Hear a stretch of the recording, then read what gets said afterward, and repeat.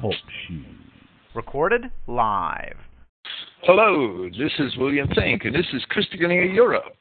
Today is Sunday, May 10th, 2015. Praise Yahweh, the God of Israel, and thank you for listening. This is the second installment of White Nationalist Cognitive Dissonance, where our goal is to illustrate how a Weltanschauung, a worldview that is not founded thoroughly in our ancient history, our history as a race, and all of its basically original beliefs and the beliefs that our fathers have carried on for thousands of years, can lead one to actually be a servant of the enemies of our race. I'm going to read something from the Protocols of the Learned Elders of Zion.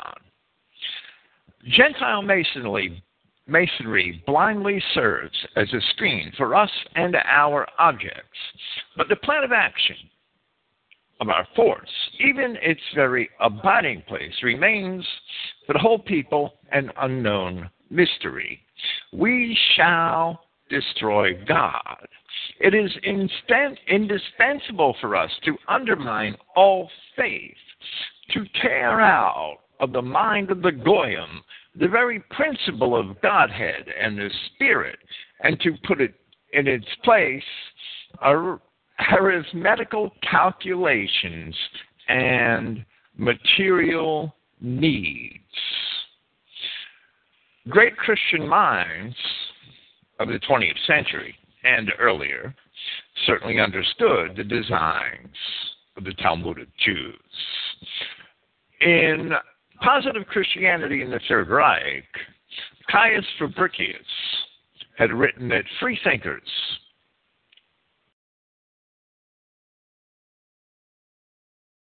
and the advocates of free religious movements, however, who look upon the individual or the community, mankind, or the people as the supreme being, all the various little aspects of different forms of Judaism in reality. And in deifying these, refuse to recognize surrender to a superhuman spirit, possess no ultimate standard for the grading of values. If you believe that your morals come from God, those morals are immutable. Your values cannot be shaken, and the Jew cannot undermine your society. If you think that morals come from man, that values are created by that good values are created by men, then your values and your morals become fluid, and the Jew easily undermines your society. Fabricius goes on to say, thus, great divergency is noticeable in the philosophical systems and trends of thought from the 18th to the 20th century in their determining of what is the highest value. Humanitarians or humanists there are who would glorify the social life as mankind as such, who consider thought to be the culmination of human life, aesthetes who regard art as the sublime in life, and there are also very doubtful re-evaluations, such as the practical materialism of the Marxists or the naturalism of Nietzsche, all being philosophies of life that may be either included in the Jewish materialistic spirit rejected by our program, meaning the program of the NSDAP, or else are dangerously near to it. For the more mankind and the physical phenomena of nature surrounding us are regarded as divine, the more quickly does the spirit of naturalism and materialism gain ground, and the more rapidly does the importance of spiritual values vanish, and the sensual spreads like rank growth, and the animal in man clamors for its rights. In other words, the deification of mankind quickly degenerates into a deification of subhuman nature, as has been proved by numerous instances where Marxism holds sway, but is also to be found in other trends of thought as well, such as individual capitalism, which is the other arm of the Jewish dialectic, which we see in America and Europe today. We have been reduced to animals because we have allowed the Jew to, at least in the minds of the people, destroy God. These white nationalists, neo-white nationalists, who don't have a thorough classical education or any classical education at all, these white nationalists who reject God are pawns of the Jews. Those who reject Christianity are pawns of the Jews. They have proven themselves to be the proof of the success of the Jewish undermining of Christendom and the Jewish undermining of white Europe. They are the success because the Jew understands that he could undermine our race if he could separate us from our God and our historical past. That's exactly what's happened.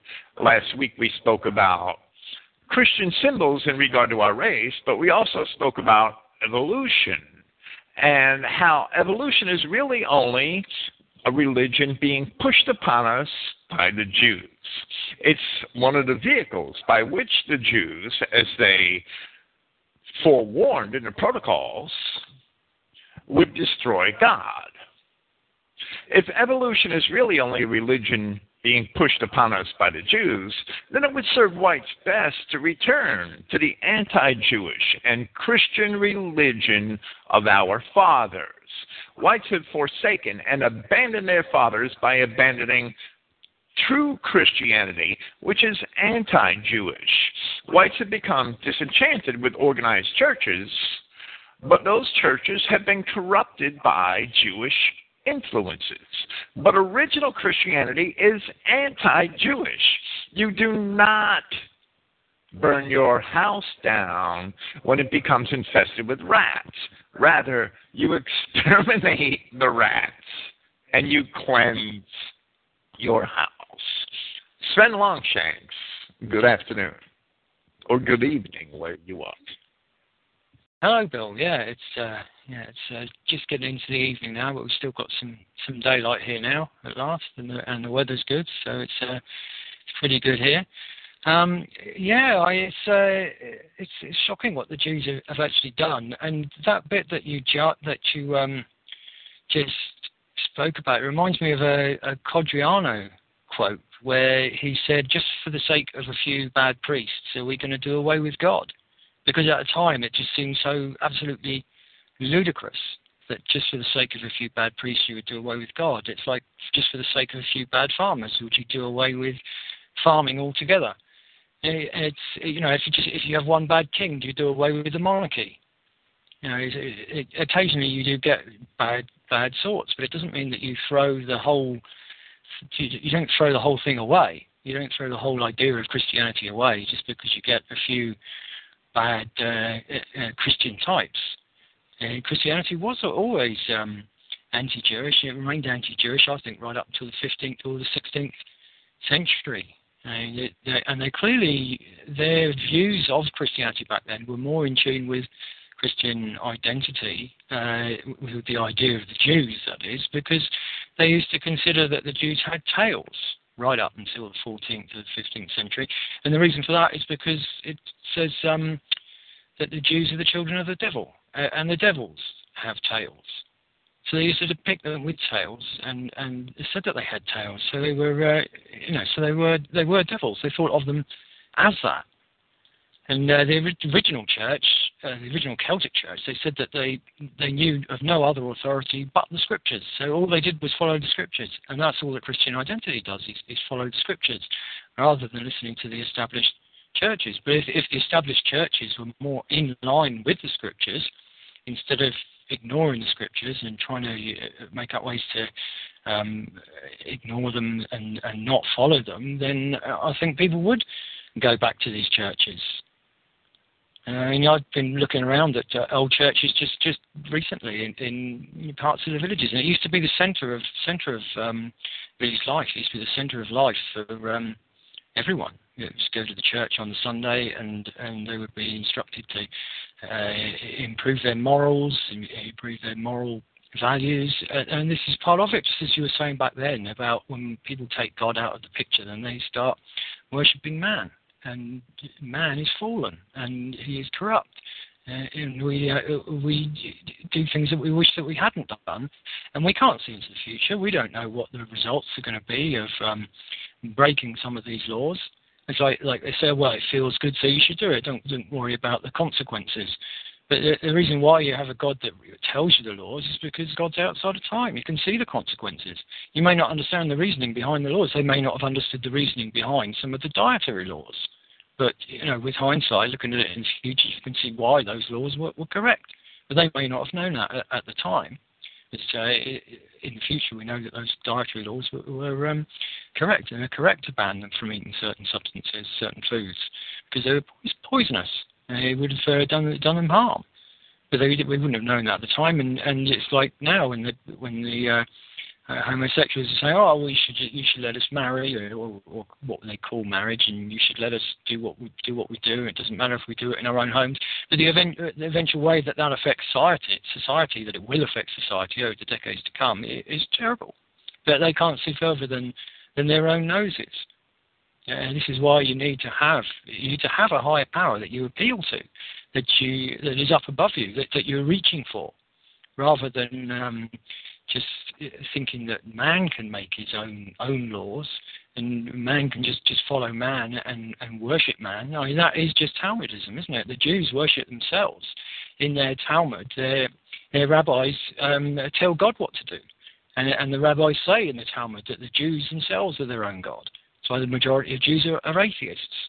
So the idea that you should be worshipping your own race rather than loving your own race and worshipping God, the idea that you should be worshipping your race, that is Jewish. And raising man up on a pedestal and thinking that man is the one to be emulated rather than God, again, that's Jewish. And it's materialistic. Instead of being spiritual and reaching up towards God, it's reaching down to the animal world, really, because man is made of flesh, same as the animals. So if you're going to be doing what feels right, then you're going to be a slave to the flesh. You're going to be dictated to by your body and by the lower instincts that you have, which you share with the animal world, rather than what you share with God, because you'll be ignoring your intuition. You'll be ignoring providence because it's not scientific. It's not what you've been taught to do. You've been taught to take whatever you can, take whatever makes you feel good, regardless of how it affects society. That's the way that we're taught today. That's all. That all comes from rejecting God and taking God out of society. I think that's why the Jews were so keen to do it to us. They knew that we had this moral strength there when we had our God that we could appeal to, that we could pray to. If things went wrong, we thought, well, we've just been punished, or we're being directed in a certain direction. And instead, people just get bitter about things now. And they end up rejecting one another, and we've got no unity, nothing to unite us apart from our race. Whereas if we had our God to unite us, then that's a supernatural being. It's above everything else, and that's where you have to appeal to for the laws. The laws come from a higher plane, a higher morality, the natural order created by God that creates these laws. If man's just making them, then it's just to suit man, and you've got no authority to stand on either. All the while you've got authority from God, then authority has got authority. But if it's just making up its own authority, then no man is better than the other man. So where does this authority come from? If it isn't making laws under God, under God's jurisdiction, then it's just making laws and enforcing them with force. There's no higher higher being that's being appealed to have made those laws. There's no higher authority there. There's no justification for having an authority or having a state even. There's no authority. It's just man using his force and violence to coerce other men when you take God out of it. That is the biggest element of Judaism that atheist whites and especially atheist white nationalists, because they should know better. So I'm going to hold them to a higher standard than whites in general in the population who really haven't considered these things and have no racial awakening. White nationalists claim to have a racial awakening. And if you believe that there are no laws, that it's only man's law and laws that men create which should prevail, then you must either be strong enough to conquer all men or submit to somebody else's tyranny. The one or the other is the inevitable result. You have to be a tyrant or you're going to submit to tyranny, because man's law prevails, so the strongest man will prevail. It's that simple. That basically reduces us to the level of the Negro in the jungle and to live by the law of the jungle, where only might is right. And if you believe that might is right, then our race is obviously lost to our enemies already. If you believe that law comes from God and build a community based on that principle where everybody worships the same God and therefore follows the same law, then everybody in your community is going to coexist peacefully and respect one another according to the laws of that God. And morality becomes something, and what's considered normal behavior within the community becomes something that is solid and can't be shaken or upset by any individual member of the community. And that's in a lot of ways that even amongst all of the non-biblical cultures of early history, that is the foundation of law in those cultures. The Greek philosophers had written about that, how diverse cultures believed that they had acquired their laws from their God. And that's been natural to our race for as long as our race has recorded history. So the idea that the Bible should dictate to us our laws, that's something that men have submitted to for many thousands of years, for as long as the recorded history of our race. And that is the natural order that we should follow in order to live peaceably amongst our fellow man. And when I say fellow man, I of course mean fellow men of the same race, because the other races don't have an origination, a commonality of kind that we have, so they don't belong in the picture. If the white nationalists want to think that might is right, then they're all going to die. Well, the real might is the eternal right. You know, the real might is the one that created us, the one that created the world, and has the power to create life, and is pure spirit. That's the real might.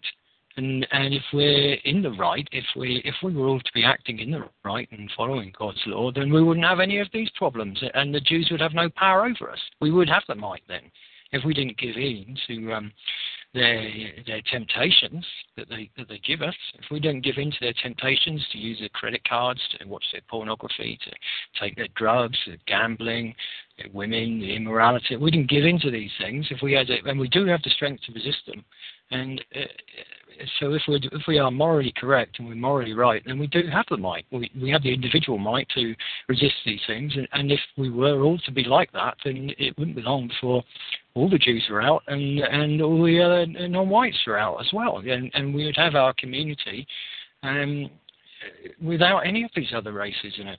And this is what Germany did. This is what the Third Reich did. They were living according to God's laws, and sure enough, they ejected the Jew. They got rid of usury, and life improved. And look at the might that they had. Just that one country alone was almost able to beat the rest of the world, and held out in those wars. So once you are acting in the right, then you do get the might. God helps you once you are acting according to his laws, and you're obeying his laws, then you do have the strength to succeed, I think. Well, absolutely. The only reason why National Socialist Germany was defeated is because 3/4 of its own race had turned against it. If America and Britain had not enlisted with the Jew, the international Jew, to destroy Germany, which we did. We colluded against our own Germanic brethren at the whims of the Jew. If we hadn't done that, Germany would be there today. There's no doubt. And the Soviet hordes would have been pushed back into Far Asia, where they belong. We would have been allied with them. Well, when I say Soviet hordes, I'm referring to all of the non-white and half-white people of the Soviet Union. We should have been allied with Germany. When you look at God's laws, a lot of white nationalists will say, "Oh, this is saying that we should let our enemies in." It's not saying we should let our enemies in. I mean, God's laws are saying that race mixers should be put to death, because that's confusion of the kinds. That's an unforgivable sin. Race mixers should be put to death. Homosexuals, sodomites, they should be put to death.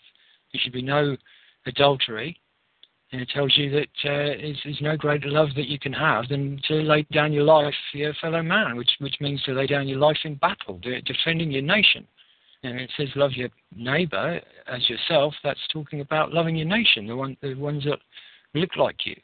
See, true Christianity, biblical Christianity, and biblical laws are totally in accord with the natural law, and are there to preserve our nations and preserve our societies. Well, laying down your life for your fellow man also includes times of peace, when you devote your energies to the building of your community and to the helping of your fellow man, and need in that manner. When you help everybody of your own race and seek to advance your community, which are the people of your own race who are around you and in contact with you, that then devoting your life to the common good, you lift up the entire nation. That is the most basic principle that National Socialism was founded upon. That is the first principle that makes National Socialism. There are others, but that's the first principle that makes National Socialism a Christian philosophy, an entirely Christian political philosophy. The other principles fall in line after that, such as the abandonment of usury and things like that.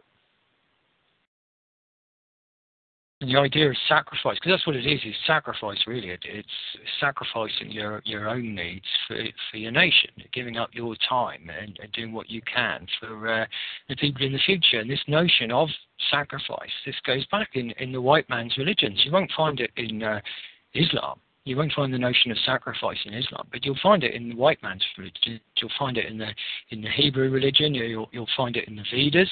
And in the Vedas, right at the start, God appears as a man and sacrifices himself to himself.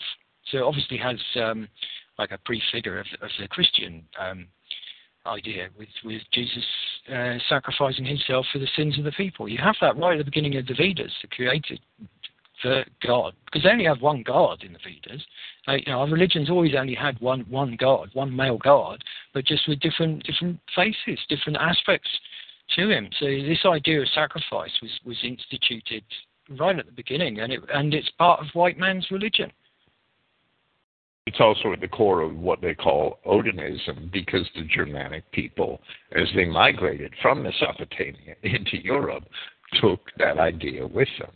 It was a core component of their belief that the God figure sacrificing himself on behalf of the people follow suit, and that's a Christian principle. Take up your cross and follow me. I gave my lives for my brethren. No greater love has man than this, to give up his life for his brethren. So we don't necessarily have to die for our brethren unless we're in battle. But in times of peace, we should just as well devote our lives to the other members of our race and seek to help them, seek to help our brethren, our kindred, and in that sense, the wider community. That's Christianity. Real Christianity, and Adolf Hitler understood this. I tell people Adolf Hitler was Christian, and they think I'm nuts. Real Christianity is in practice. Real Christianity is not in church on Sunday morning. That is the bullshit Christianity that the Catholics created and the Jews have subverted. Real Christianity is not in church, it's in practice.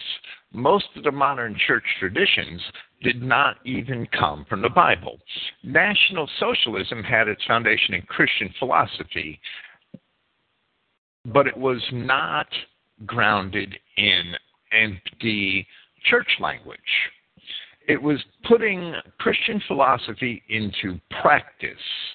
The idea of lifting your brother up, working and devoting yourself to your nation and your community, the idea of volunteerism in relation to helping your national kinsmen. And the Jews destroyed Hitler for that, because it's the antithesis to Jewish capitalism and Jewish materialism, which have now embraced and gotten its grip upon our entire race. And the Jew is able to manipulate us in any direction he wants through the media, because now we are all individuals and seeking our individual individual gain at the expense of our kindred. Well, that goes right back to the beginning of human rights as well. Is it they decided it was a human right for someone to make as much as they could out of their fellow man, whereas up until that point, everything had been weighed against the society, and there was a just price, and you couldn't charge too much for things, and there were subsidies, so that things that were necessary were cheaper, so that everybody could afford them. And the human rights law came in so that people could make as much money as they possibly could, which, you know, if you're going to be taking extra money, it's got to come from somewhere, and it's coming from your fellow man. Whereas up until that point, there was like the communal storehouses, communal grain houses, and people would work together to get the grain in from the fields, and there'd be a storehouse there that they could go to and take what they needed. And all that was done away with human rights law, where it was seen as your human right to make as much as you possibly can from your fellow man, and gradually from that point on it became more and more individualized, and more everybody out for themselves, and less of a community feeling, which is, you know, capitalism, really. It doesn't have to be that way, and Hitler showed that it didn't have to be that way. And just to point out, a lot of people say, oh, well, Hitler wasn't a Christian, and as you're saying there, Bill, from his actions, it shows you he was a Christian. And I looked through, like Mein Kampf itself is full of references that would have only been written by somebody who was a Christian. It shows a great in-depth knowledge of the Bible. I went through one chapter, and every other page there's a reference to a Bible verse. And on every other page there's a Christian reference or used, or Christian language. So if you weren't a Christian, you wouldn't know that. If you hadn't read the Bible and knew the Bible well, you wouldn't realise it. You would just think that he was just using idioms and phrases, some of which are still in our language today. But they all have their roots in Bible verses, and there are some pretty obscure ones in there. So Hitler, he wasn't just doing these things just because he thought they were the right things to do. He had actually heard them and read about them, first of all, in the Bible, because he referenced this fact. And he used biblical language to describe the Jews, these wolves, and the sheep, and the shepherds, and language like this that he used, which was biblical language, and it would have been recognised by the German people as such, as biblical language. So he wasn't anti-Christian. He couldn't have been trying to get rid of Christianity, because Mein Kampf is full of all these Christian references. It's framed, with a Christian worldview. A properly Christian worldview, and churches themselves. The church is actually the people. It's the Christian people are the church. It's not a building. And these franchises, really, these different churches that try to get people in there, and then they try to twist the word of the Bible, or they try to appeal to traditions which aren't actually included in the Bible. The church it's good, has been good for uniting our people at certain ages, and it has done positive things. But nowadays, especially since the last war, the churches, these organised churches, are at the front of waging war against us. And that's why they're losing so many people. That's why their churches aren't full anymore. That's why nobody goes to them. And yet, instead of going back to the roots and going back to the Bible, they think they should be modernising and becoming more liberal and ignoring what it says in the Bible and promoting liberal values instead. I've even heard churches say that to be a racist is a sin, to be against immigration is a sin. Well, that goes totally against what it says in the Bible about God creating the separate nations. It even says that you're going to be it will be in our nations in the afterlife as well. So if you've got on there mixed your blood, what nation are you going to be in the afterlife? Well, you aren't going to be there, are you? Because you can't be. So these churches that are preaching race mixing and saying, come over and replace our people and interbreed with them, they're speaking out directly against what the Bible says, and they just hide these facts. I mean, the Catholic Church itself tries to encourage its church members not to actually read the Bible. This was one of the remarkable things. Hitler was a Catholic, and yet he was very, very well read in the Bible. This is, one of the reasons why that from Moses to Bolshevism it's discredited in my eyes, because Hitler was far more knowledgeable about the Bible to allow something like that to pass. I've heard German people say that the NSDAP spoke out against that tract, and that it was black propaganda, and that it was nothing to do with Hitler, and it was nothing to do with I think it was Dietrich Eckart that wrote it. Dietrich Eckart is there are quotes from him, Christian quotes and Christian prayers that he's written. So to misrepresent passages from the Bible and misrepresent events from the Bible like that, when the Old Testament is still a part of the Bible, it's still part of the Christian Bible. Christian people respect it, even if over the last 100 years people have become brainwashed and think that it's actually talking about these Jews of today, which it clearly isn't. So Hitler knew about these things. He knew the Bible. He knew the Bible well, and he even had the insights to know was race mixing. The original sin that cast Adam out of the garden was race mixing, which is it's a foundational part of dual seed line Christian identity. Is the original sin. It was Eve race mixing. And even though he pretty much said that, so he understood that allegory there in that original creation story. These new churches, these modern day churches, they don't even look at Genesis. They don't think that's important. They don't even bother to look at it, to understand it, to realise that it says 10 times in the first chapter, kind after kind. Each being was created in its kind. In one kind, with the seed of itself within itself. So everything was good. So the only way you could get evil into the world would be by mixing one kind with another kind, a different kind. That the only way you could get evil into the world is through doing that. So you've actually got a physical, biological evil then. You've got something that's not created by God, something that's a corruption of the creation. And what's going to follow on from that physical corruption is spiritual corruption, which is what we have in the Jews. We have a spiritually corrupt race. They're physically, biologically corrupt as well. Yeah, they have this certain streak in them, which the other Mongolized races don't have. And the other Mongolized races, they deteriorate over time. They physically deteriorate, they mentally deteriorate. But the Jews have this like a magical satanic streak, is what it appears like to me, because they can breed with all these other races, yet they still retain that certain Jewish streak right the way through. It doesn't seem to harm them Mongolizing with other races. They truly are a spawn of the devil in that aspect. We're the children of God, and we breed amongst ourselves, that's fine. But if we breed with the other races, we deteriorate. But where they're the spawn of Satan, they can breed with these other races, and they don't appear to deteriorate at all. It just seems it helps them take over whatever nation they're in.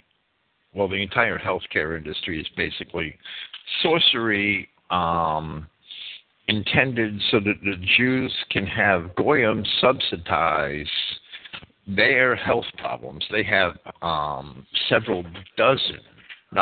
It's not only Tay-Sachs. They have several dozen inherited diseases that are quite debilitating, that they are using science to attempt to overcome, and it's really sorcery. It's going to fail in the end. There's no doubt. You said a few things which make me want to discuss this sort of sooner than we had planned. The Catholic Church never represented the Christianity of the true apostles. It never represented it. The Catholic Church as we know it wasn't even formed until the 6th century A.D. in the time of Justinian. Its formation began in the 4th century A.D. in the days of Constantine. However, for 300 years, true Christianity, the Christianity of the apostles, was persecuted.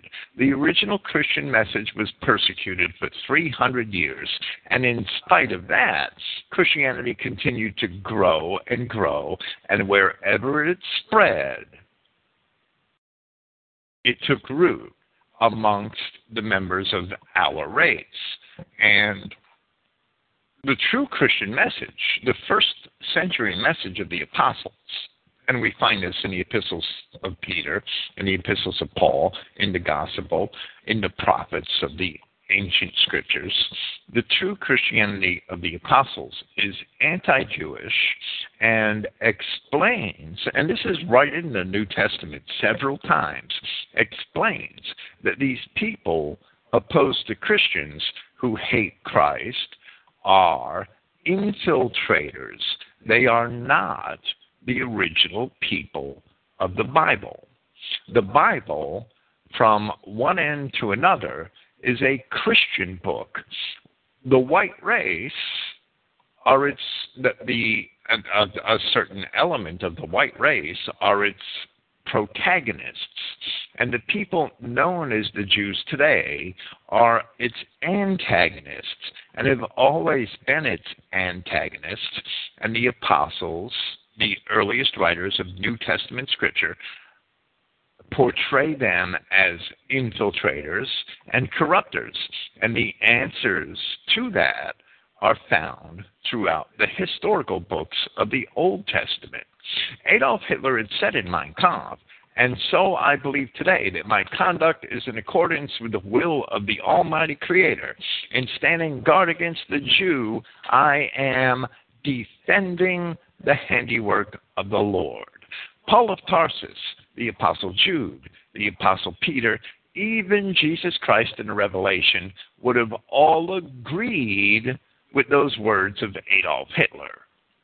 However, many historical portions of what is called the Bible have been removed to other obscure books or even discarded, so that the history which reveals the true identity of the Jews as Edomite infiltrators has been obscured. And the Edomites are more closely related to the Arab races than they are to the white race. The Jews themselves actively obscure much of this information, and Christians are blind to it because the Jews, and in this aspect, I tried to present in my Martin Luther series, and I proved how Martin Luther had quoted so many Jews. The Jews in this aspect, in the aspect of concealing their own race to Christians, they started on working on that when they began infiltrating the Catholic Church in large numbers and gaining high positions within the Catholic Church in the 12th and 13th centuries. So this is an old struggle. It's not a new struggle. And the Jews themselves have actively sought to obscure as much information concerning their true origins as possible, even though the truth lies, or lays, I should say, right in the pages of the New Testament and the histories of Josephus, along with many of the apocryphal books. And Christians are blind to it, but once you're brought to understand it, it stands out at you when you read those books. So even the most devout Christians over the centuries have been confused as to the Jewish question. Martin Luther was confused as to the Jewish question, and he still hated the Jews, and he still hoped that God would incinerate every one of them. The obfuscation of history is why we have a Jewish question. If Christians investigated and found the truth of these matters, the Jewish question would not be a question at all. The bastards would already be ashes. They'd already see the Holocaust that we really owe them. Yeah, you bring up Josephus there. Reading in Josephus, it's really clear that there are these infiltrators that have taken over Judea, taken over the administration and the high priests. And Josephus himself was really proud of the fact that he's not descended from them, and he's not interbred with them at all, and he's true born. And you get white nationalists that will show you pictures of this bust of this sculpture of someone with a big Hittite, Canaanite Jewish nose, and they'll say, "Oh, well, this is Josephus," and you say, "Well, where's the evidence that that's Josephus?" "Oh, it's Josephus. It says it's Josephus on Wikipedia." Well, where? Because it doesn't say it anywhere on the bust. It doesn't say it anywhere on the sculpture at all. And you look into it, and it's just some Jews have said, "Oh, that must be Josephus," because this bust, this sculpture, looks like a Jew. And yet Josephus himself was really clear that he did not look like that. He was really clear that he was true born, and he wasn't an Edomite. Right. Josephus had been an Essene, and Josephus himself, he switched later to the party of the Pharisees, and that's because he wanted a larger political voice in the community. The Essenes really had no political voice at all in Judea. It was all controlled by the Pharisees and the Sadducees, just like today it's controlled by Democrats and Republicans here in America, and third parties have really no say at all. But the testimony of Josephus in his histories of the Judeans and antiquities of the Judeans, he clearly said that of the three sects in Judea, the three major sects, the Essenes, the Pharisees, and the Sadducees, that only the Essenes were Judah, meaning of the real Israelite tribe of Judah, Judah by birth, where the others were comprised, the Sadducees especially, were comprised of people from any tribe in Judea who happen to be Judean citizens simply because they were born in the Roman province of Judea. And the scripture and the history of Josephus clearly show that the largest element in Judea was the Edomite population of Judea. We're going to get to the idea that the Old Testament is not a Jewish book momentarily, or hopefully before we end today. But to me, the single biggest disconnect, the single biggest aspect of cognitive dissonance found in white nationalists is the acceptance of a godless world and the Jewish religion of evolution. Those two things sort of go hand in hand. That's the single biggest problem that they have in their thinking, and that is part of, it is fully an aspect of the Jewish plans for the re-education of the West to create the godless society that they had planned on creating in the West hundreds of years ago. And it's outlined in the Protocols of Zion. It's outlined in the literature of the Frankfurt School. It's outlined everywhere you see Jewish thought and philosophy prevail. You will find that has been their plan for the West for hundreds of years. And white nationalists, secular white nationalists, have accepted that. So they're nothing but patsies for the Jews in that aspect. In another aspect, to me, what's the second largest cognitive dissonance or disconnect in the white nationalist mind is that most white nationalists, even though they've accepted the godless Jewish society, still understand that Jews are not to be trusted and that they lie about just about everything. But they still accept this idea that the Jews tell them that they're the people of the Old Testament and the Old Testament is a Jewish book. Is the Old Testament really a Jewish book? And I'll let you give your first opinion, but it certainly is not a Jewish book. No, well, I think it's quite clear that it's not a Jewish book. It's the most influential collection of books that have ever been written. I mean, the Jews are bankers. They're usurious bankers and whoremongers.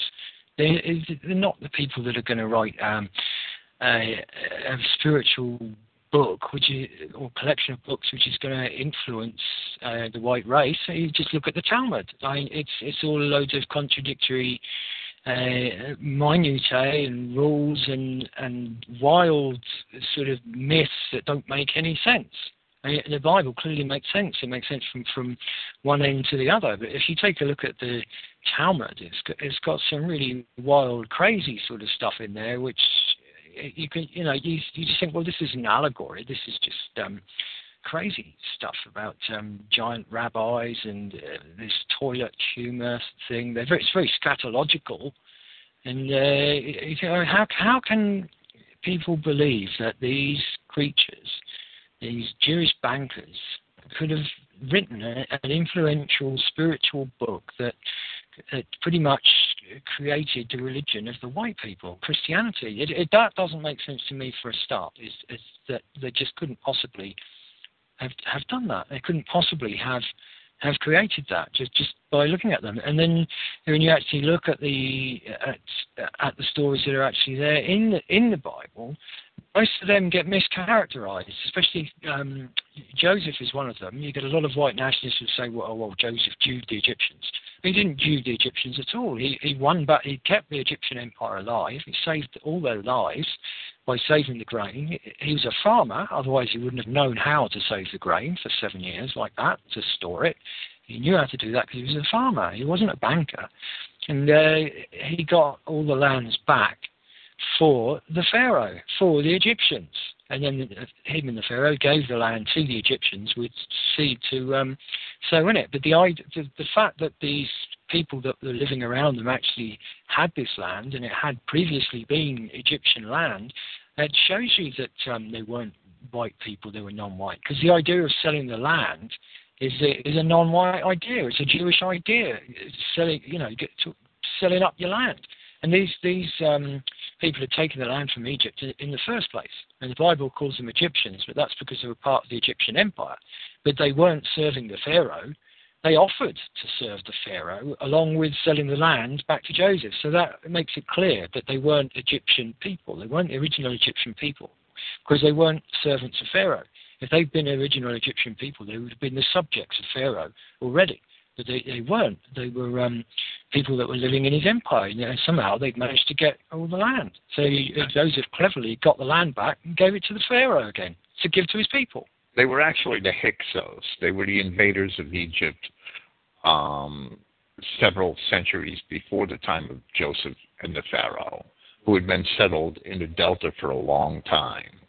And Joseph used the possession of grain in the time of famine to obtain the land back from the Hyksos peacefully. That's the way I understand that element of ancient Egyptian history. Oh, yeah. They were Kenites and Canaanites from the Levant who had invaded Egypt. And had managed to hold on to the land. So eventually he got it. It is the Old Testament a book representing the Jewish spirit or the Aryan spirit? I would challenge any white nationalist who thinks that the Old Testament is a Jewish book to go read Hesiod, Homer, and the tragic poets, and then go read the Exodus and Judges and Joshua.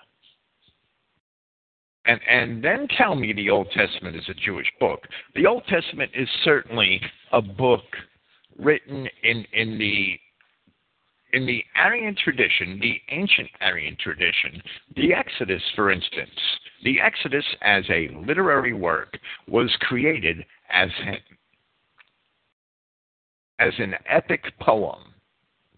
And it's very similar to the Iliad in many respects. And reading the Iliad or comparing it to the Iliad, one would have to say that in many respects, the Exodus represents the Aryan spirit, much like the Iliad.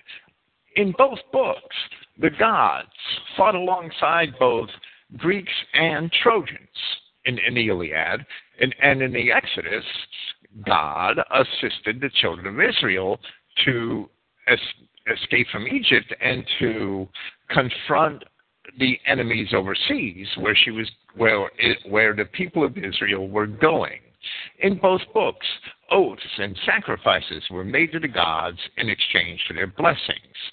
Agamemnon, the white nationalists love to scoff at the idea that Abraham was told to sacrifice Isaac for the sake of God. Abraham did that, and there's a greater story behind that, which the white nationalists can never understand because they simply scoff at the scripture. But if we look at the epic poetry of the Greeks, Agamemnon was told to sacrifice his own daughter in exchange for good winds so that he could cross the sea with the ships to invade the Trojans. So Agamemnon, and diverse accounts tried to clean that up later, but Agamemnon did indeed sacrifice his daughter, Iphigenia, for the benefit of being able to have his ships cross over the Aegean Sea. So the idea of child sacrifice is not peculiar in literature to the Hebrew Old Testament. It's right there in the epic poetry of the Greeks. And that was that story, that myth concerning Agamemnon and his daughter was the subject of several tragic plays by Euripides and Aeschylus, and other writers had mentioned it. In the Exodus, the children of Israel leave Egypt, captivity in Egypt, against incredible odds. Then they invade the land of Canaan, and they make war against all of the Canaanite nations which are much larger and better equipped than their own, armies which are much greater than their own. These things are absolutely contrary to the Jewish spirit and the modus operandi of the Jews throughout history. These things, these epic acts of bravery are consistent with the Aryan spirit again and again and again, all throughout history.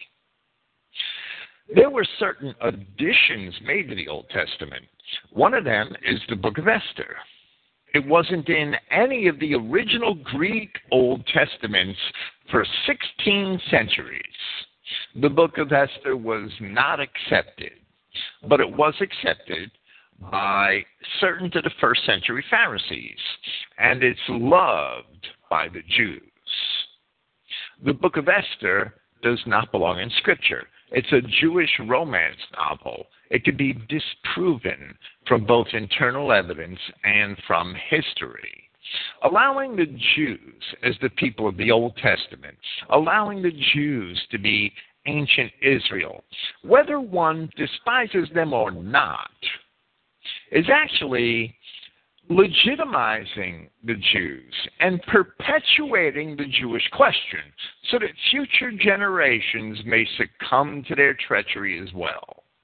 Allowing the Jews, or imagining the Jews, to be telling the truth in regards to this great epic literature of the time of Moses is absolutely incredible.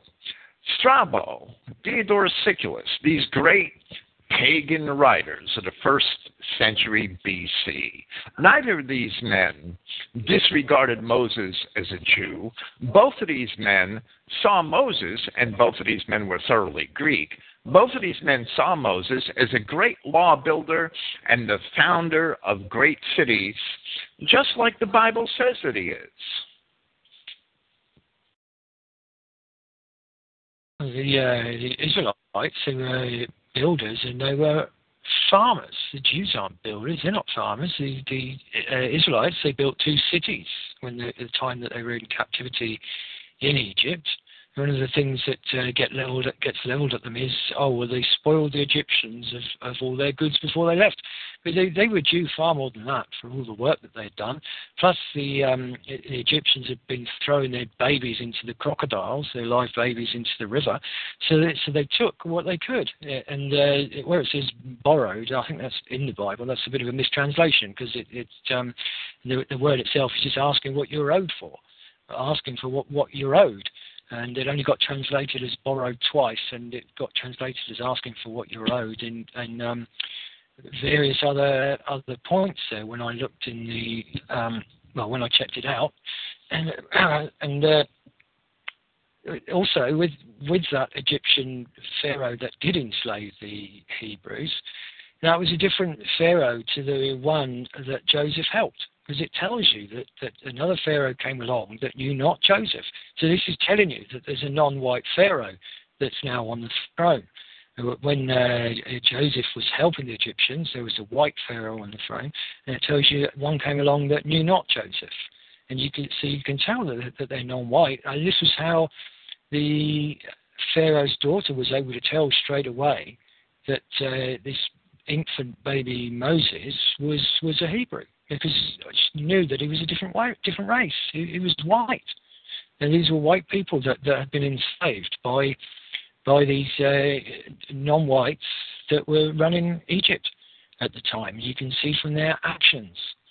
And Moses himself, he gave up the life of a prince amongst the foreign people, being treated to the high life, being treated as a prince. He gave all that up to save the life of one of his racial kinsmen that he didn't know, never seen him before, But he saved his life, and in doing so, he killed one of these non-white Egyptians, and he had to flee.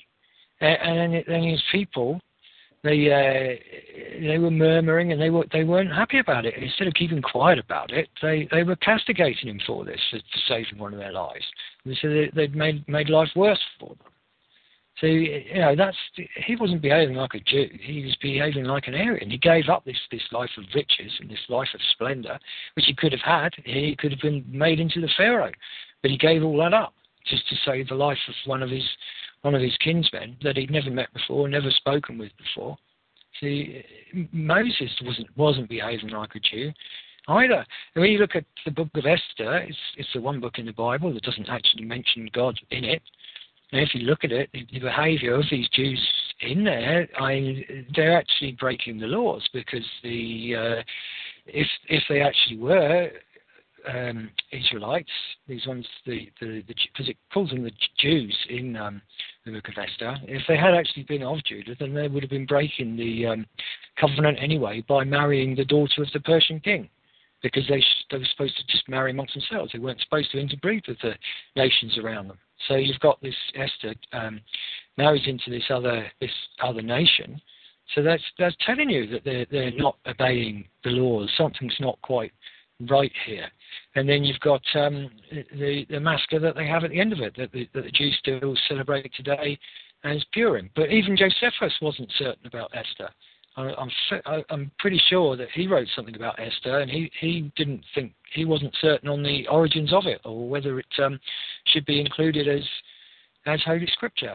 And obviously it's changed over time. But I think the book of Esther sort of warns people that there are these imposters there that are calling themselves Jews, and they are so powerful they've managed to get this book put in there in amongst all the other scriptures. And the book doesn't contain any mention of God. And it's a warning to the white people to pay attention to what goes on in that book and what it's talking about, because it's not referenced anywhere else. The only people that reference it are the Jews today when they have their Purim festival, when they make cakes in the shape of Haman's ears, and they get drunk, and the men dress up as women, and the idea is to get as drunk as possible and be as obnoxious as possible, with overtones of cannibalism and massacring all the Gentiles. It's got nothing to do with. And also they institute a festival at the end of it, whereas part of the laws that the Israelites were given were that they weren't to institute any new festivals. So they weren't to institute any new festivals, and they weren't to intermarry with the nations around them. And yet in this book of Esther, you've got this Esther intermarries, and these Jews institute a new festival. But it doesn't call them the tribe of Judah. It calls them Jews in there. And right from the beginning, there was infiltrators, I suppose is the best word to call it, race-mixed peoples as part of the living among the tribe of Judah. You had the Shelahites, so you did have these traitors living in amongst them.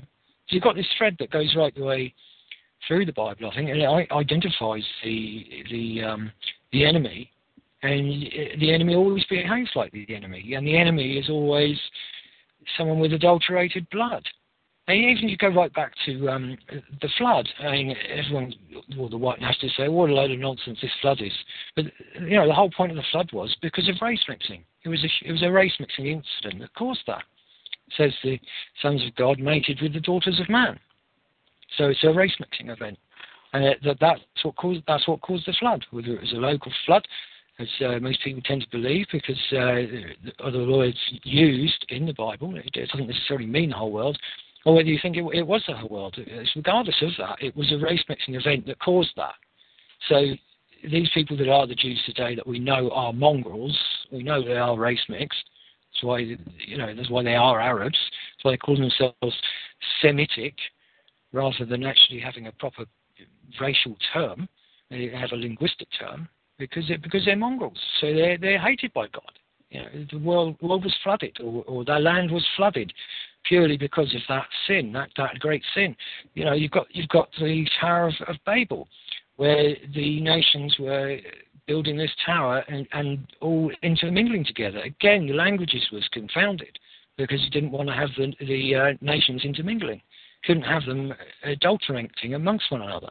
The nations were holy and they were created by God. So mixing them up and race mixing is the greatest sin. So how could you have these people that are the Jews today, they're race mixed people and Mongolized people, then claim that they're responsible for this book, which claims Mongolization is the worst possible sin, unforgivable sin. It's a sin that can never be put right. So how could these people that are Mongolized be responsible for this? They're not responsible for it. They're not responsible for it at all.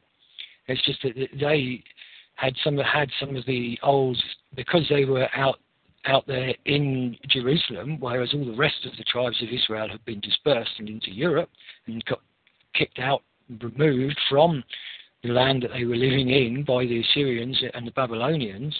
They didn't have any of their records with them. And this can be shown that some of them remembered it, like you've got the graves in Crimea, which show you that the tribes of Israel were travelling through Crimea. The ones that went back to Jerusalem, they didn't have very much either, but they still had and were still able to write the Septuagint from, I think it's quite a feat of memory doing that as well, but they still managed to write the Septuagint. So they had these records, and then obviously from that group of people, then got mixed in with the Edomites and the Arab Edomites, as Josephus tells you, and they are the people that then wrote the Talmud and had the commandments of men. These are the people that Jesus spoke out against, especially for their proselytizing, saying, you make every proselyte a child of hell. It is a sin to go preaching your religion to others, and that's what these Jews were doing. They were preaching their religion to Arabs and accepting anybody into it. Anybody that got circumcised could become a Jew. And that's what was going on, whereas the covenant was made with this one people, this one people that were called Israel. And it's just an interesting aside here, Bill. I don't know if you know this, but the Gott mit uns that the Germans had on their belts, God with us, where God is El, with is R, and us is Ish, man. So it's actually Israel, or El Ra'ish in Hebrew, is what they had on their belts, Gott mit uns, El Ra'ish. And if you read that in the correct way of reading Hebrew, which is right to left, is Israel.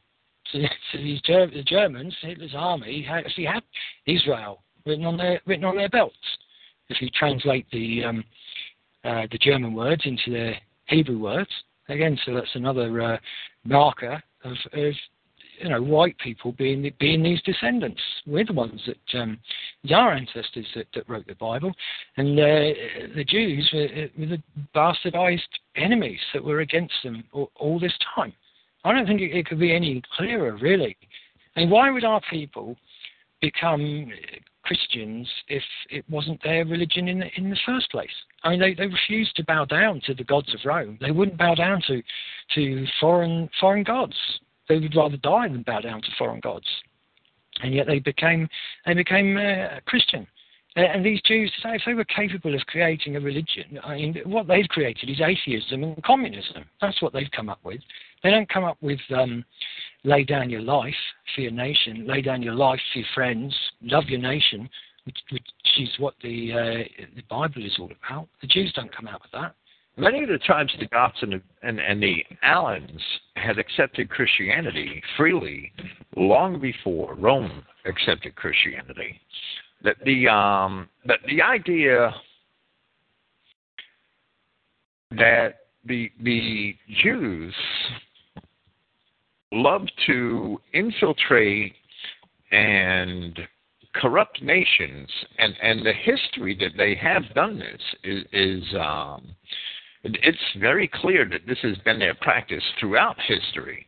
Even the Bolshevik Revolution was sort of an anomaly for the Jews, and that they had full money power in the West when they perpetrated the Bolshevik Revolution, which is probably why they had ventured it, knowing that they had control of the West for the most part at the time that they did it. As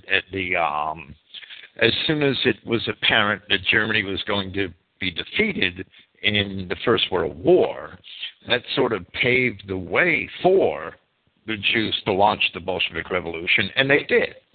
And that was an anomaly for them to take a country by force when every other country they've slowly infiltrated and undermined and used their money power to buy off the nobility or to buy off the political classes so that they could eventually take the nation over and convert it to their will. And we've seen them do that all throughout history. And that's not the Bible story. It's very clearly, it should be evident that the Jews, the people that call themselves Jews today, had done the same thing in Judea 2,200 years ago, and we could go back into the pages of Josephus and see the history of the Edomites in Judea for 200 years before the time of Christ, and we could see precisely how the family of Herod, which was an Edomite merchant family, had curried favor with the kings of Judea, infiltrated their governments, and overthrew them to take that nation over. That is the Jewish tactic.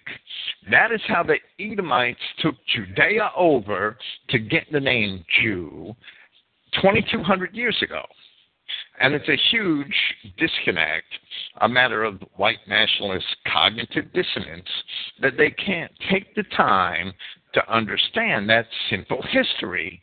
If they take the time to understand that, it's very easy to show that today's Jews are those Edomites who infiltrated the kingdom and took it over 2,200 years ago. And that's the story we see in the prophecy of Ezekiel, chapter 34. We see it in Romans, chapter 9. We see it in the revelation of Christ in chapters 2 and 3.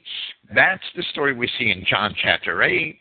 That's the story we see in Luke, chapter 11. It's all over the scripture in little places, and it's clear in the history of Josephus. So thinking that these Jews of today are these Israelites of the Old Testament is really pretty short-sighted and shallow of white nationalists to simply accept that Jewish story. Now, some of them seem to think that it relies on the fact that a large portion of them are Khazars. But the Khazars are race mixed as well. And anything that's Mongolized couldn't possibly have written the Bible or had anything to do with it. I mean, even the Khazars, some of their history, they say that they originated in Mount Zaire, which is where Esau was from, which is where these Edomites were from in the first place. And it wasn't just the Edomites, you got the Sepharvaim as well. And the Sepharvaim, who have a name very similar to the Sephardim, the Sephardic Jews today, they came into Jerusalem when the tribe of Judah were removed from Jerusalem, and the Sepharvaim came in there and moved in there. And it tells you, I think it tells you in the Bible that the king of Assyria or the king of Babylonia moved in all these troublesome races that he was having troubles with. He removed them all to Jerusalem. So you had these people that were moved into that area. All the troublesome nations of that area were removed to the place where the original Israelites had been once the Israelites were removed. And when that small portion went back there, a small portion of the tribe of Judah, 10% of the tribe of Judah, and the tribe of Judah was only 10% of all the tribes of Israel, so it's only 1% of the people that went back to Jerusalem in the first place. And then some of them kept themselves pure, but a large portion of them ended up interbreeding with the races that were there, the nations that were there, and with these Edomites. So by the time you had Jesus there, you had this multicultural mess similar to these cities that we have today. And that was what Jerusalem had become. And likewise, the story with the Khazars, the Aryan tribes in the area of the Caspian Sea When the Jews were excluded from owning Christian slaves, from loaning money at usury, and from holding political office, those three things principally, excluded the Jews from being able to function like Jews within the Byzantine Empire. So many of the Jews went to Arabia, and that's when the Jews created Islam in order to destroy the Byzantine Empire, in order to radicalize and militarize the Arabs. And that's when many Jews also went up into the regions beyond Persia to the Black and Caspian Sea regions, and they had managed to convert white tribes, remnants of white tribes that were in those regions, and turn Khazaria, what became known as Khazaria, into a Jewish state, and they started to import the mongrelized Mongol and mixed tribes from the east, and the Jews basically produced from the east. They encouraged the Turks and the Mongols to invade Christendom. The Jews were behind that. Martin Luther wrote that the Jews were behind that. Scholars of the Middle Ages understood that the Jews in Khazaria were behind the invasions of the Byzantine Empire, these Jewish merchants, because they wanted to destroy Christendom, because Christendom had excluded the Jews. They created Islam for that purpose. They created the Turkish hordes, that they encouraged the Turkish hordes to raid and to pillage the Byzantine Empire for that same purpose. For a while, they had quite the empire in Khazaria, and they did mongrelize it. They did create a genetic cesspool there. The results are still in that area today, just like the Islamic expansion created a genetic cesspool of half of the Mediterranean or better. That's what the Jews do wherever they go. If you look at the Quran, the style of writing, it's got nothing in common whatsoever with the Old Testament, but it's very similar to the Talmud. It contains similar phrases. It's the same phrases as peace be upon him that they say about Muhammad, curses be upon him, I say. But they use that same phrase in the Talmud. The Talmud's it's so similar to the Quran in the way that it's written. But it's got nothing in common whatsoever with the Old Testament.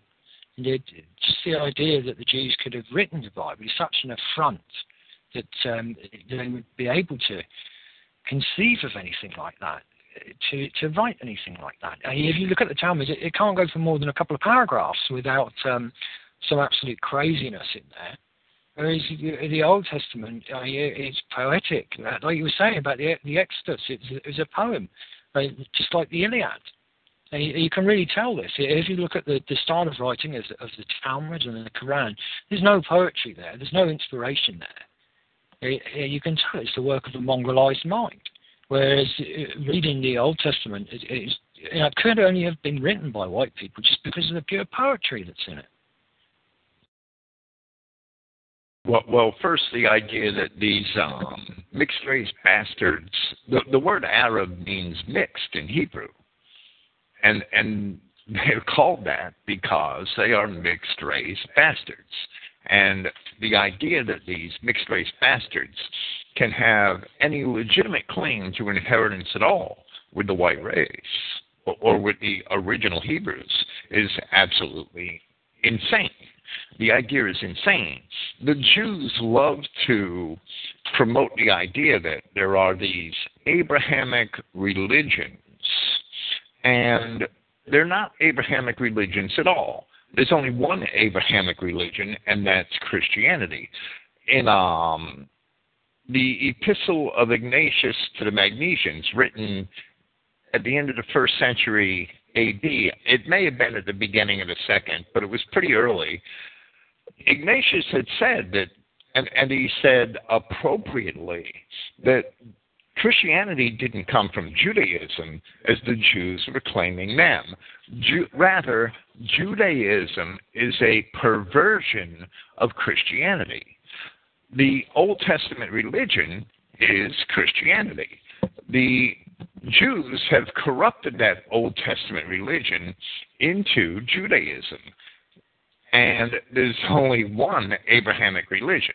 The other two are frauds. Islam is every bit the contrivance of the Jews that Judaism is. And through it, they were able to militarize the Arabs and use them against Christendom, and that is going on to this very day. It infuriates me, that phrase. That's one phrase that really does infuriate me, this Abrahamic faith's rubbish. Because you would never have heard a phrase like that 100 years ago.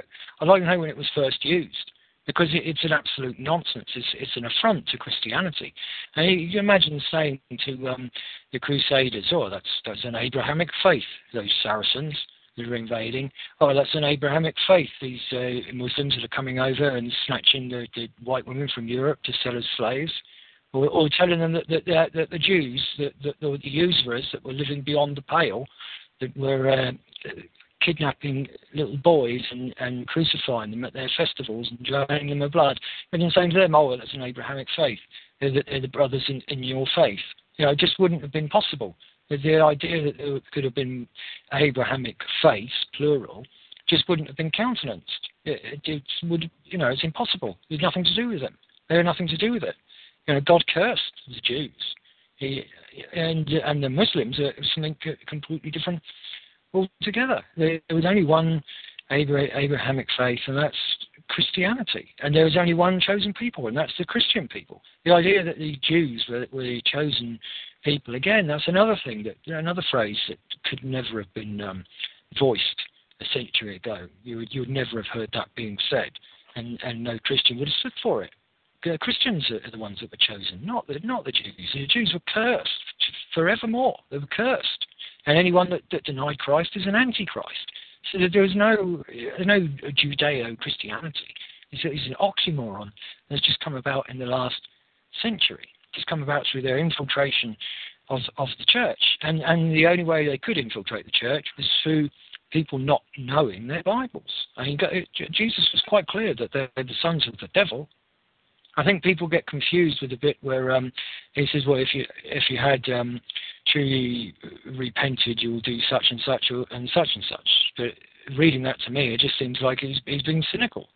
Like, you know, well, if you truly repented, you'll be able to do this, knowing that there's no possible way that they could ever do that. And that's the only bit that I can think of that you know, could be misinterpreted to say that Jews could repent. That you know, to say that they are the children of the devil, and to then try and convert them to Christianity, I mean, that just seems mad to me. I don't think that happens for a very long time. No, the idea behind those clauses is that, and we see this right from the book of Genesis, that God always challenged evil men who were bastards, men who couldn't possibly repent.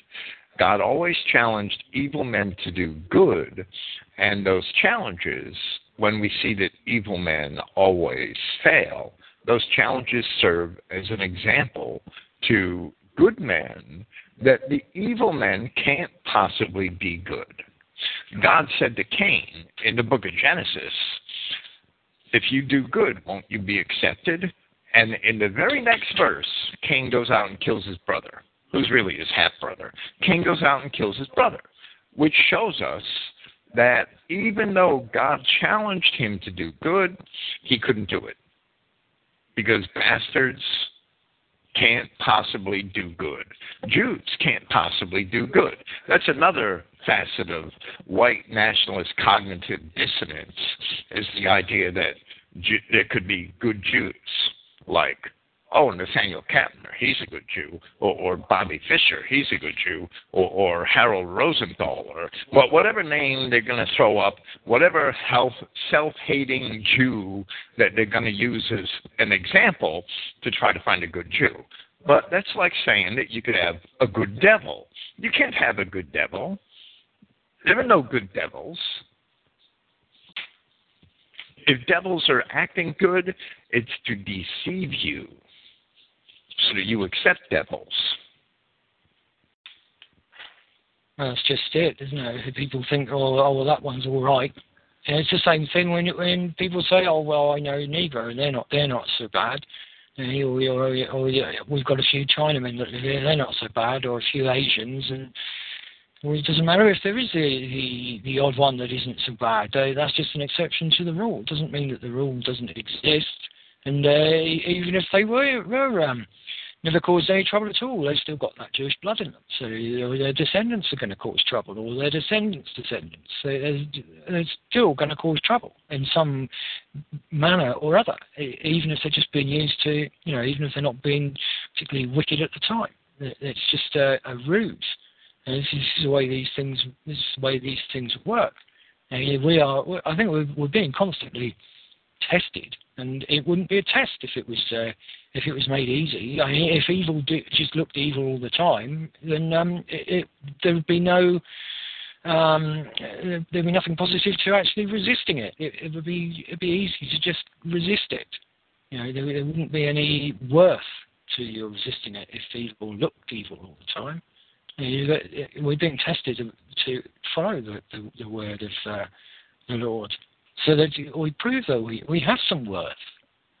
I think that's what a lot of this is about. Is proving, that we do have some worth. We're given a second chance after the disastrous bit at the beginning of creation. We're given a second chance.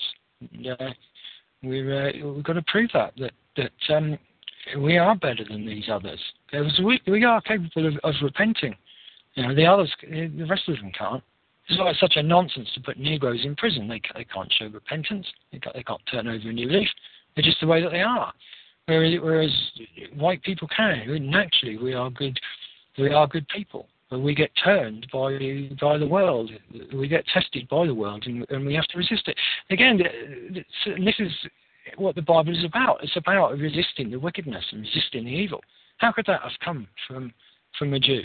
How could the Jews have written anything about that? They're all about temptation and tempting people, and they're telling people to go along with their base urges and their instincts. The pornography that they promote, drugs, the drinking, the gambling, usury, all of it that's what comes from the Jews, not the Ten Commandments, not, thou shalt not adulterate, but go out there and race mix. That's what comes from the Jews. The diametrical opposite of what the Jew preaches is what's in the Bible.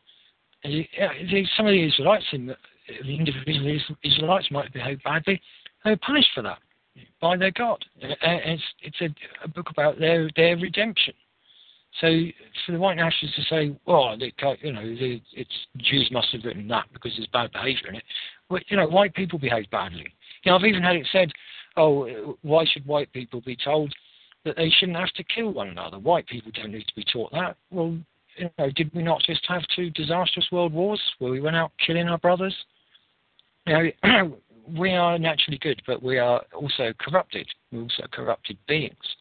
So we have temptation that we fight against, and the Bible is all about encouraging us to fight that temptation and explaining where that temptation comes from in allegory and in myth, and it all fits together. That's why it shows that it's holy, because it all fits together, and because it works on so many different levels. You've got the historical level, and you've got the allegorical level. Even the allegorical levels work on many different levels, and you can get many different sort of many different explanations for certain sentences. You can get so many different lessons from them, 3 or 4 different lessons in one sentence. That's why it's holy literature. The Jews aren't going to write anything that's so deep and profound as that. They're just going to come up with a balance sheet or some pornography. It really is a crazy idea to think that the Jews capable of writing the the Bible, and it's crediting them with being the architects of white religion.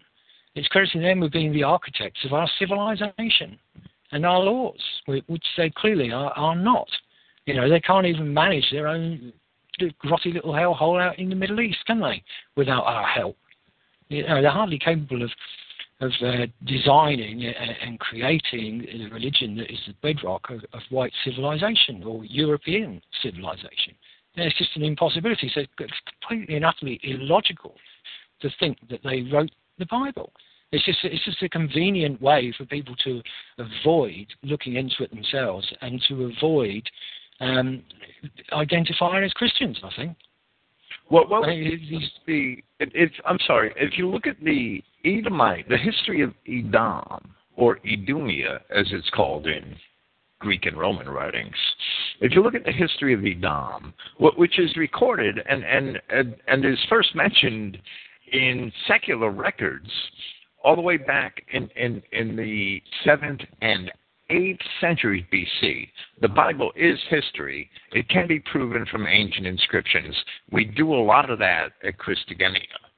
If you look at the history of Edom, you'll see that these are a Canaanite people. They have the name Edom from the patriarch Esau in the Bible, but he had married Canaanite wives and moved to an area which was controlled by Canaanites, and had continued to intermingle with the Canaanites, so that they're sons of Abraham in name only. The Edomites are Canaanites, and when you go back into the scripture and look at the behavior of the Canaanites, the cities of Sodom and Gomorrah are Canaanite cities, and they were destroyed, but there were many other Canaanites in the area who acted the same way. Those things are an example for us. When you look at, I have a website, lithobolus.net, and on the front page at the bottom right now, that there's an article about and it's a mainstream media article. It's linked to a mainstream media article. Tel Aviv trumps New York to be named the world's best gay city. Now, Tel Aviv is rampant with homosexuals, with sexual deviants. And, of course, so is New York. And New York was the world's best gay city for the longest time, but now, all of a sudden, Tel Aviv has eclipsed it. Why are the two best gay cities also the two cities with the most Jews? The Jews create Sodom and Gomorrah wherever they go. When Adolf Hitler came to power in 1932, the first thing he did was clean up the streets of Berlin, because the Jews had been in control of Berlin for decades before Hitler came to power, and Berlin was full of sexual deviancy. They were advertising for homosexuality, lesbianism in public. I have examples on my website of public posters that trumpet lesbianism in Berlin in the 1920s. Berlin was the New York of the 1920s, was the Tel Aviv of the 1920s. It was controlled by Jews during the Weimar years, and it was every bit the moral cesspool that New York and Tel Aviv are today. So wherever the Jews have gone in history, that they have created Sodom and Gomorrah, and they still do it today. And we could look all through the pornography. The history of pornography in the West is congruent to the history of the Jews in the West. They're one and the same. One goes with the other. So why can't white nationalists see this and see these patterns of behavior and understand that the Bible is a warning about these people, these same people, 3,500 years ago, and the history of the interaction of a portion of our race, who were the Hebrews, with a portion of their race, who were the Canaanites. and the struggle between those two races, which is still going on today. And today we allow it to go on because we do not know our history. And we cannot properly identify these people for the bastards and the devils that they really are. I think that's one of the most important things to do, really, is to identify them as who they are and speak to Christians about this, the Judeo-Christians that are being lied to in their churches. Because any of them that actually honour the Bible and think that they are obeying, God's laws, once you tell them this, once you tell them the truth about the Jews, show them the verses in the Bible, tell them the history of it, well, they've got no choice but to start rejecting the Jew. And join us, basically, because that's what it says. The Bible, a Christian identity is biblical. It's biblically based. If it's not in the Bible, it's not in Christian identity. And the majority of these Christians, the Judeo-Christians, they're really serious about their faith, and they really do think that they're following the Bible, but they're just being led astray by their preachers. And these preachers, they don't know anything about this, or they try to ignore it. You did have preachers that knew about this about 100 years ago. They wrote books about this.